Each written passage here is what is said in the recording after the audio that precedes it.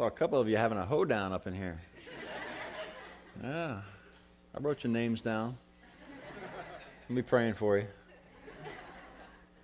It's good to see you this morning. I'm Dan Meyer. I'm a pastor of Spiritual Transformation, which is just a fancy way, I guess, of saying discipleship.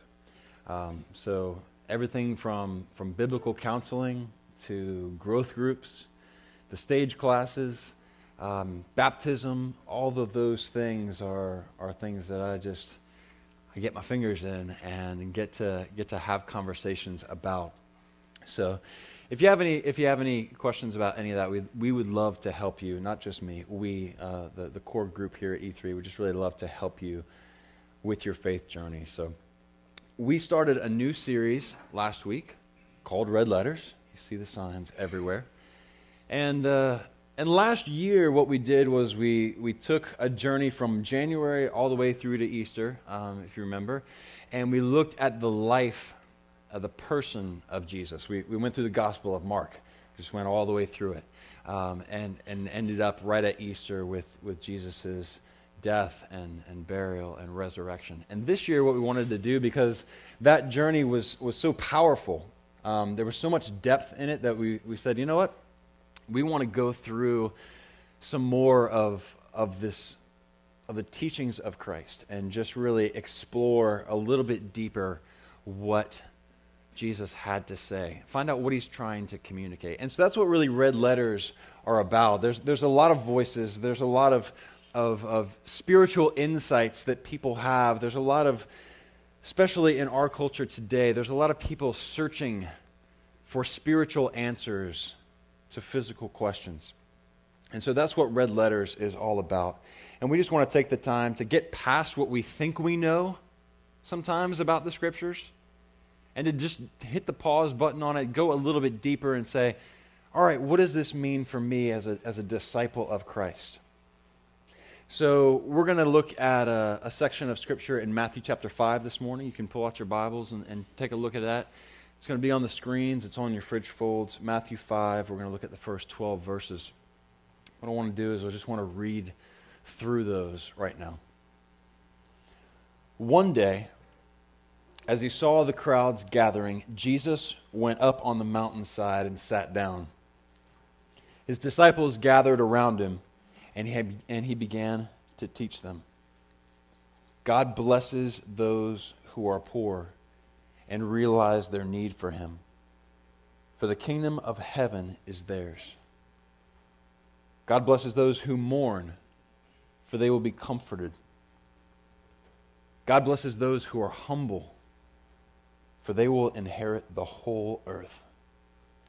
God blesses those who hunger and thirst for justice, for they will be satisfied. God blesses those who are merciful, for they will be shown mercy. God blesses those whose hearts are pure, for they will see God. God blesses those who work for peace, for they will be called the children of God. God blesses those who are persecuted for doing right, for the kingdom of heaven is theirs. God blesses you when people mock you and persecute you and lie about you and say all sorts of evil things against you because you are my followers. Be happy about it. Be very glad, for a great reward awaits you in heaven. And remember, the ancient prophets were persecuted in the same way. Will you pray with me? Lord, we come to you. Jesus, these are your words that I'm sure just rattled around in the brains of the disciples, just wondering what it is that you meant by some of these things. And now, even so, they do the same to us. And Lord, we ask that you would just use these simple words to do a great work in our hearts and to draw us and to woo us to you, and also to empower us, to strengthen us, Lord, to discipline us. Thank you for your Spirit, Lord, and we just ask that whatever words come out of my mouth now, that your words would just be heard in the ears of each and every one of us. In Jesus' name. Everybody said? Amen. I think our tendency when we read sections of Scripture like this is to kind of bucket things. We hear humility, oh, I know what that means, put it over here. And we hear mercy, oh, I know what that means. And so we read things like, all right, blessed are the poor and who realize their need for God, and we go, oh, poor, yeah, well, I'm always broke. After all, I'm an American. And of course I need God. Well, yeah, I need some more knowledge. I got a test coming up, and God help me. Of course I need God. We hear things, like, blessed are those who mourn, for they will be comforted. And we're like, Southern Comfort's doing a pretty good job for me. But hey, God wants to comfort me too? Bonus, good. Humble, and I will inherit the earth, and all right, humble, I can do that sometimes. Inherit the earth, though, this whole global warming thing, there's disease, there's poverty. Do I really want to inherit the whole earth? Can I just have a timeshare? Is that okay, Jesus? Merciful, and it'll be shown mercy, and if you don't show mercy, then you're not going to get any mercy, and we love that. Karma, yes. Going to get what you deserve. What goes around comes around, And we kind of just immediately bucket these things. We immediately just, oh, I know what that means. But really, we have to go deeper than that. And if we live on that level, okay, well, I'm mourning, so God has to comfort me. It's what he says. It's what he's going to do. That's how he wants to bless. If I live on that level, then what happens is I begin to kind of create this transactional faith. Transactional faith. You go on Foursquare and you show up at E3 and you check in. Here I am. I'm here. I'm at E3. And I show up enough times and I become the mayor of E3. Some of you know what I'm talking about. The rest of you, it's called social media. You can check in. We show up at church and we go, all right, I'm transactional kind of faith, and all right, our lives become like a Visa commercial. You've seen them. Everything's moving smoothly, and all of a sudden someone writes that check, right? And so we go through our life with this transactional kind of faith. I read my Bible, swipe. All right, I'm praying, swipe. Help my neighbor, swipe. All right, God, where's my comfort? Where's my blessings? Where's the things that you want to give me?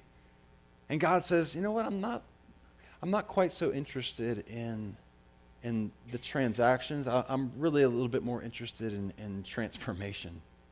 I'm really more interested in taking your brokenness and helping you find the purpose that I've already created for you to walk in. I don't want to just give you purpose. There's already a purpose for which you were made. And I think we miss that if we just stick to these kinds of transactional kinds of faith, because this is really the claim of the red letters. The claim of the gospel truth isn't just that, all right, I said a prayer and so I get saved, right? Is that the gospel? Is that going to change your life?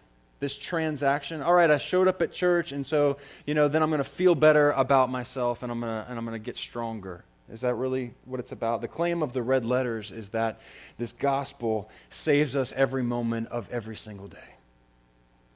The claim of this gospel is not something that is static. It's not something that is just sitting in line. It's waiting in line, just, hey, somebody notice me? No, it's something that's dynamic. It's something that's vibrant, it's active, and it will remove every single stain from our souls, much like bluegrass. That's the gospel. But I think what happens for us is that there's the way that we live, and then there's the way that we think we live. There's the thing, you know what I mean? There's a certain way that we are, and then there's what we think we are. And this is how it shows itself. It gives us it shows itself in this way, where I go out and I want to do something for someone to help somebody, and so I go out and I do service for others, and I want nothing in return. But then, when someone asks me for something, I want to make sure that it's fair. I want to make sure that I get something in return. I want to make sure that I get paid back. It happens when we quote a scripture verse to somebody about not worrying, and then we suffer insomnia the same night because we have to take the car in for an oil change the next morning, and God knows we're going to get ripped off. They're going to use the wrong oil. They're going to leave my drain plug out. Something is going to happen. I've heard the stories. Bad stuff happens. And this is this weird, I think I live this way. I think I live in peace with God, and then there's what really happens. And the gospel helps us understand how we truly live. Mirrors are interesting things. This is not really a special mirror. There's no mirror, mirror on the wall going on here or anything. But I've had this mirror for I'd say over 20 years. It's kind of ugly, but I keep it around. Mirrors are interesting things. When we look at them, then we can see a reflection. And if we stare into it, if we look at it long enough, then what we can do is we can actually begin to get revelation. Original mirrors are just polished up pieces of metal, and now we're at a place where, probably many of you in this room, you have a pocket mirror. Hopefully all the ladies. Guys, if you have a pocket mirror, I want to talk to you after this gathering, okay? Pray for you. We got mirrors everywhere. We got side view mirrors on our cars, which nobody knows how to use. But have you ever seen the mirrors like at the shops? Like you do your makeup and stuff, and they're these. I don't know what sadistic person made this. It's a magnifying mirror. You've seen these? I was in the mall with my wife. And I think it was actually before we were married, but I walked up to one and I looked at it and I said out loud, "What is wrong with my face?" And so the lady behind the counter, she goes, "Oh, you have big pores." Thank you. Revelation. I've learned something about myself. That's what mirrors do, though. About 14 years ago, though, I woke up one morning and I walked to this mirror and I just looked into my own eyes. I woke up from about a month long of just kind of being in bed and suffering really, now I know, for no reason. Being depressed, and it was the end of a 7-year period of me just running from God. I didn't know I was running from God. I still believed in God. I still acknowledged that there was a God, like 90% of Americans.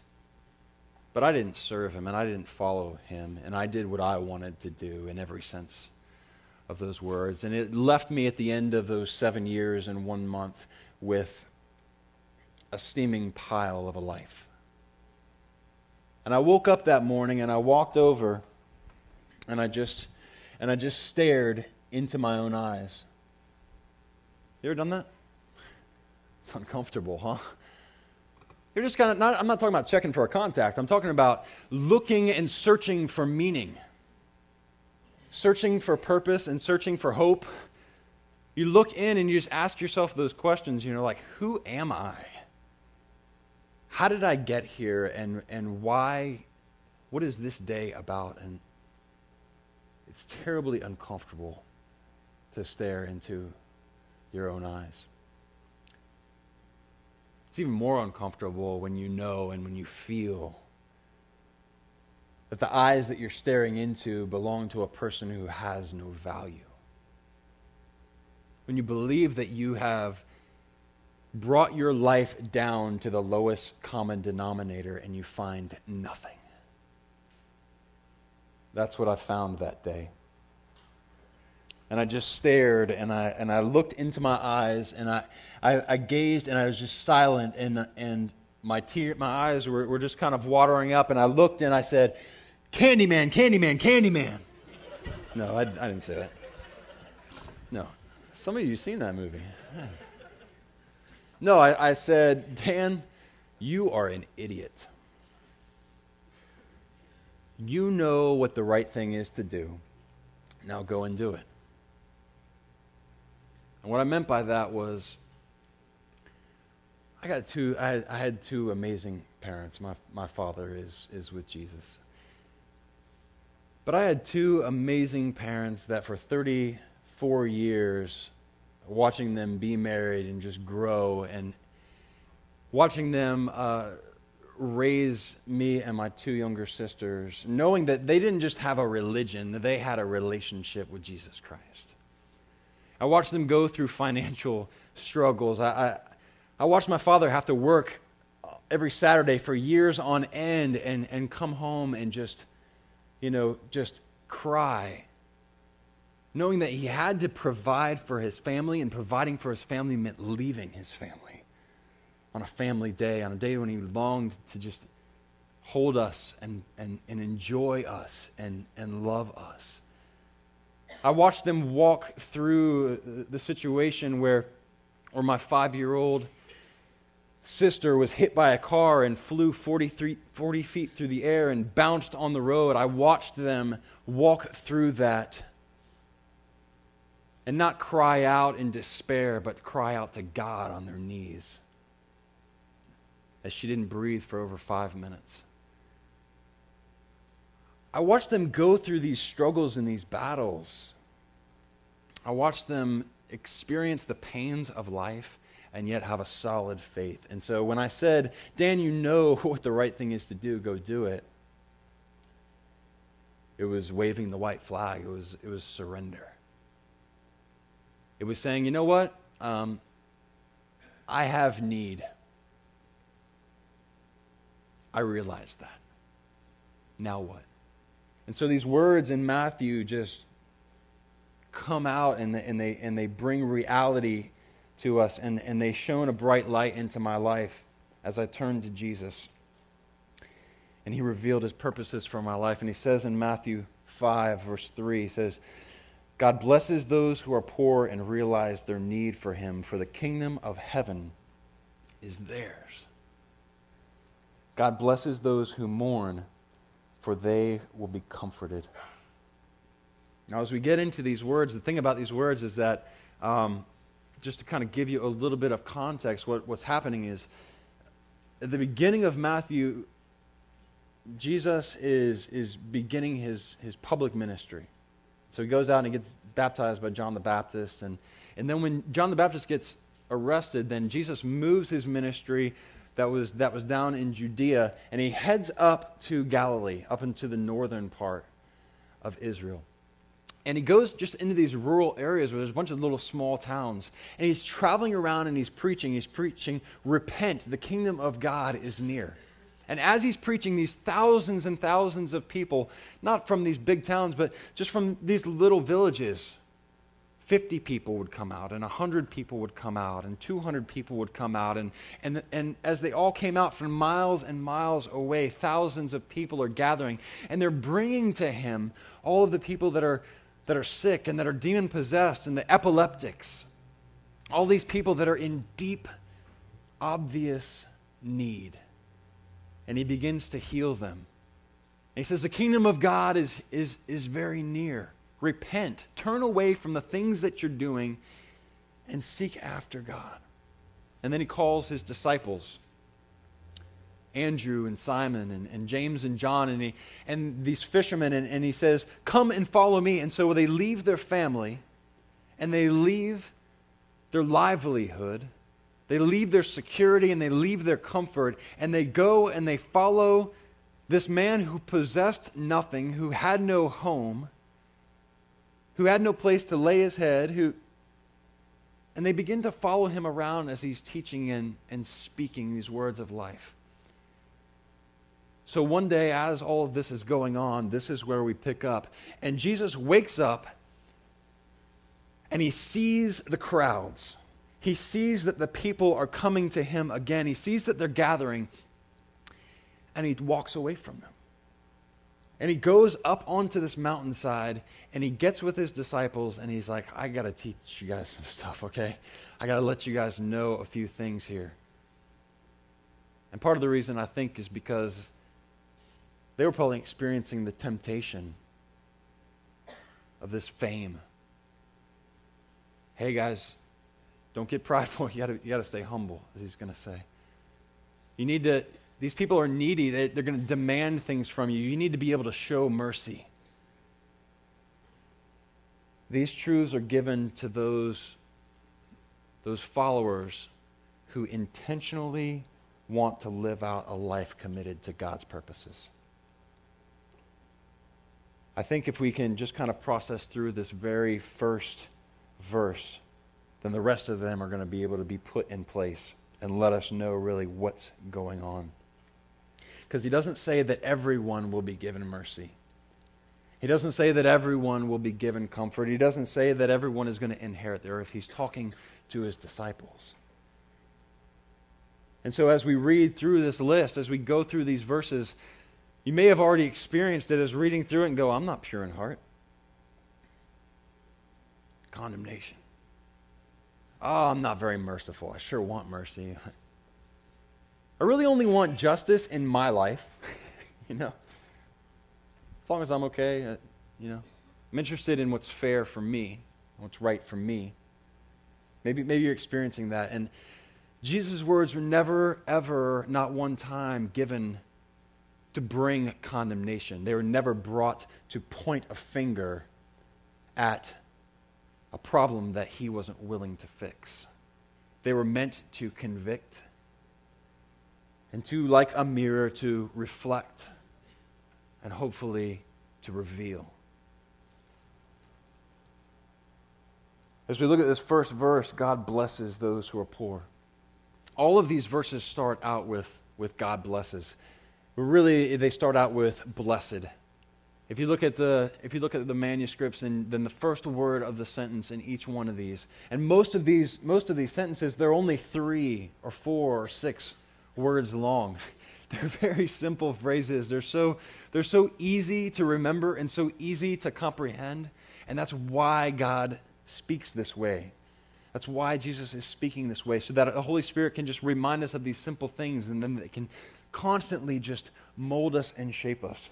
But the first word is blessed, and that's important because in the Greek, the first word is the most important word. And this isn't just happy. This isn't just, yeah, life's good. This isn't, how are you doing? I'm okay. This is supremely blessed. That's what it means. Supremely. Blessed by supremacy. Supremely blessed. And then as he lays out all of these things, this idea of cheerfulness and joy, not just happiness, but that there's this source of joy that's going to come through all of these things. And so he speaks and he says, blessed are the poor, not just financially, but poor in spirit. He's not talking about material things. These things aren't intrinsically material. These things are not meant to be talking about the physical world. They're meant to be spiritually enlightening. And so he says, blessed are the poor in spirit, who come to God with nothing. And the picture here is like this cringing beggar. I don't think it's a very comfortable or common thing for us to look at ourselves and say, I come to God as a cringing beggar. Hey, I'm a cringing beggar. Yes. Look how I have nothing. Look at all my nothing that I have. Look at what I'm bringing to God. Yes. That's not a normal thing for us. We like to think about our talents, and we like to think about our gifts, and we like to think about our strengths, and we like to look at how God can use us. But God says, I want you to come to me. Blessed are those who are poor in spirit. Blessed are those who come like a cringing beggar. Why? Because they have the kingdom of heaven. Not the kingdom of heaven is coming. Not that sometime in the distant future, after you get through this life, you're going to get the kingdom of heaven. No, you have the kingdom of heaven. When you come to God poor in spirit, when you come to God, as the New Living Translation says there, realizing our need for Him, then He says, the kingdom of heaven is right here. Relationship with Jesus Christ. This is the gospel. But if we read through these things and we begin to, without looking at it as the eyes of a disciple, or without looking at it through the eyes of what God's definition of blessing is, then what happens is it ends up reading like a death sentence. And basically, you read it and all you hear is, well, I'm not humble. Well, I'm not merciful. Definitely not pure in heart. I want peace, but I'm not willing to work for it because I'm lazy. My hunger and my thirst is to satisfy my own lusts. It's not for justice or righteousness. My persecution is for the stupid things that I do, not for doing right. And it reads like a death sentence. It reads like this never-ending comparison to an unmatchable standard, unless. Here's the good news. Here's the gospel. Unless we can look in the mirror, unless we can stare, unless we can wait for the revelation, unless we can see the gulf between how I live and how I think I live, the gulf between who I am and who I think I am, and then give God the playbook. Give God the opportunity to speak into our life and to change the way that we think. These verses are full of insight for us. But the insight is for the disciples. The power is for the disciples, the people that are desiring to follow God, to run after Him. And so as we read through this, we see God blesses those who are poor and realize their need for Him. The kingdom of heaven is theirs. God blesses those who mourn, for they will be comforted. God is going to give cheerfulness to those who are humble because they're going to inherit the earth. He's going to make happy those who are hungry, not for their own well-being, but for righteousness, for rightness to come, to right all of the wrongs of this world and all of the wrongs that exist within my own heart. And so there's things that here we have basically two lists. That there's a list of things that God is going to lead us to, and there's a list of things that God is going to lead us through. And I hope that you take these things and you spend time this week talking about them, because they are truly life-changing. He will lead us to the kingdom of heaven. Unfiltered relationship with Him. You do not need a mediator. You don't need a pastor or a priest. You don't need a friend who's more spiritual. You need Jesus. You need the kingdom of heaven. He will lead us to comfort instead of a cover-up. He will lead us to inherit the whole earth, which means that He is going to be the one who meets every single one of the needs that He has given us. He's going to lead us to satisfaction of every God-given appetite. He is going to lead us to mercy that is new every single morning. He's going to lead us to seeing Him in all of His glory, to being able to be called His children and having a great reward in heaven. And we love those things. Yes, those are awesome promises. Those are wonderful things. God with us. God is for us. But this is now where it gets just a little bit hard. Because we'd love to be able to believe in this fairy world of Christianity sometimes that, hey, guess what? Everything's going to be okay. When I give my life to God, then I'm never going to feel another twinge of pain. And if I am, I'm surely doing something wrong. I'm going to have all of my material possessions taken care of. And so we lean on those verses, the promises of God. And in one sense, we think and we know And then a trial comes.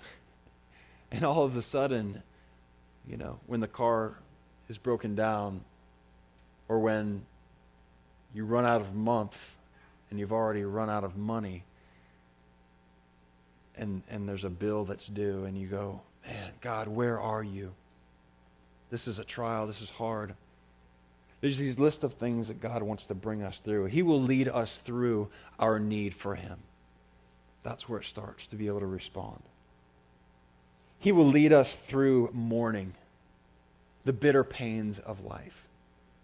We are not promised exemption from the pain of life. We are promised comfort. We are promised a friend to be beside us, a lover to hold us, and a minister to comfort us.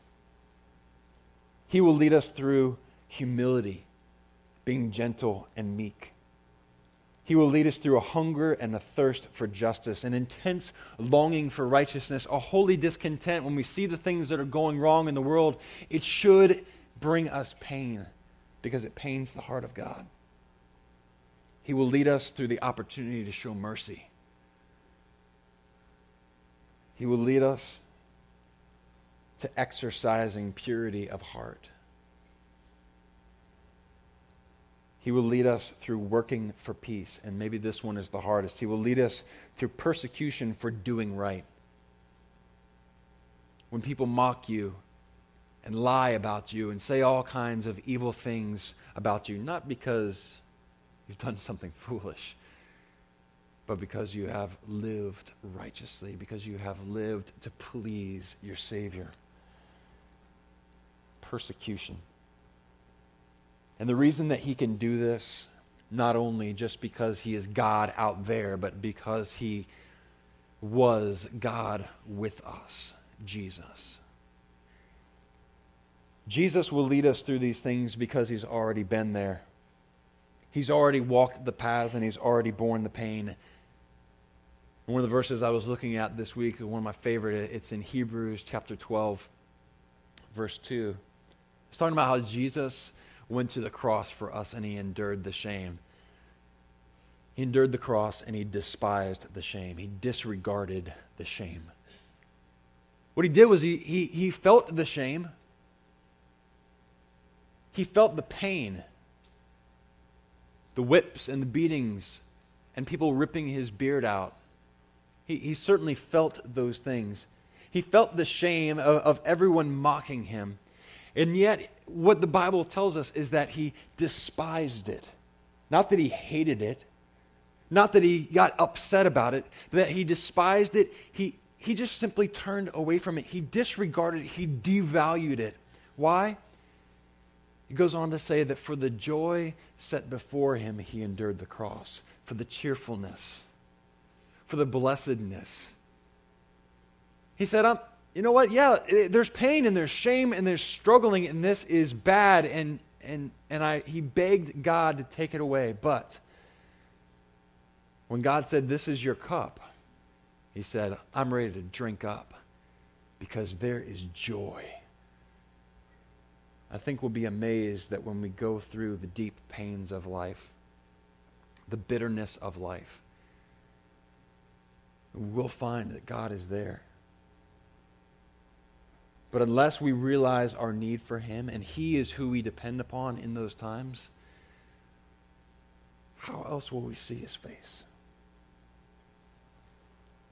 Jesus is speaking to His disciples, and the band's going to come back up, and I just want us to lift our hearts with one voice, raise to Him, and just praise God and ask Him to be with us, help us be disciples, and to lead us where He wants us to go because He is with us. Will you pray with me? Lord, You tell us to present ourselves to You as living sacrifices. Lord, there's people in this room that are disciples, that are following You. These words are ringing true, and they have felt the pain, and they have felt the struggle, and they have walked through the fire, and You are there. And Lord, any one of them that has grown weary, I pray, Lord, that You just renew their spirit. I pray that you bring them to this place of again recognizing their need for you and just praising you. Lord, there are those here that don't know you. And these words, these red letters, this gospel is supposed to be good news, is reading like a death sentence. It's filled with despair. Lord, I pray for hope. I pray for reconciliation to you, and I pray that you give them the courage that it takes to just come to you like a cringing beggar and say, here is all of my nothing. I want to be blessed. It's in Jesus' name we pray. Amen.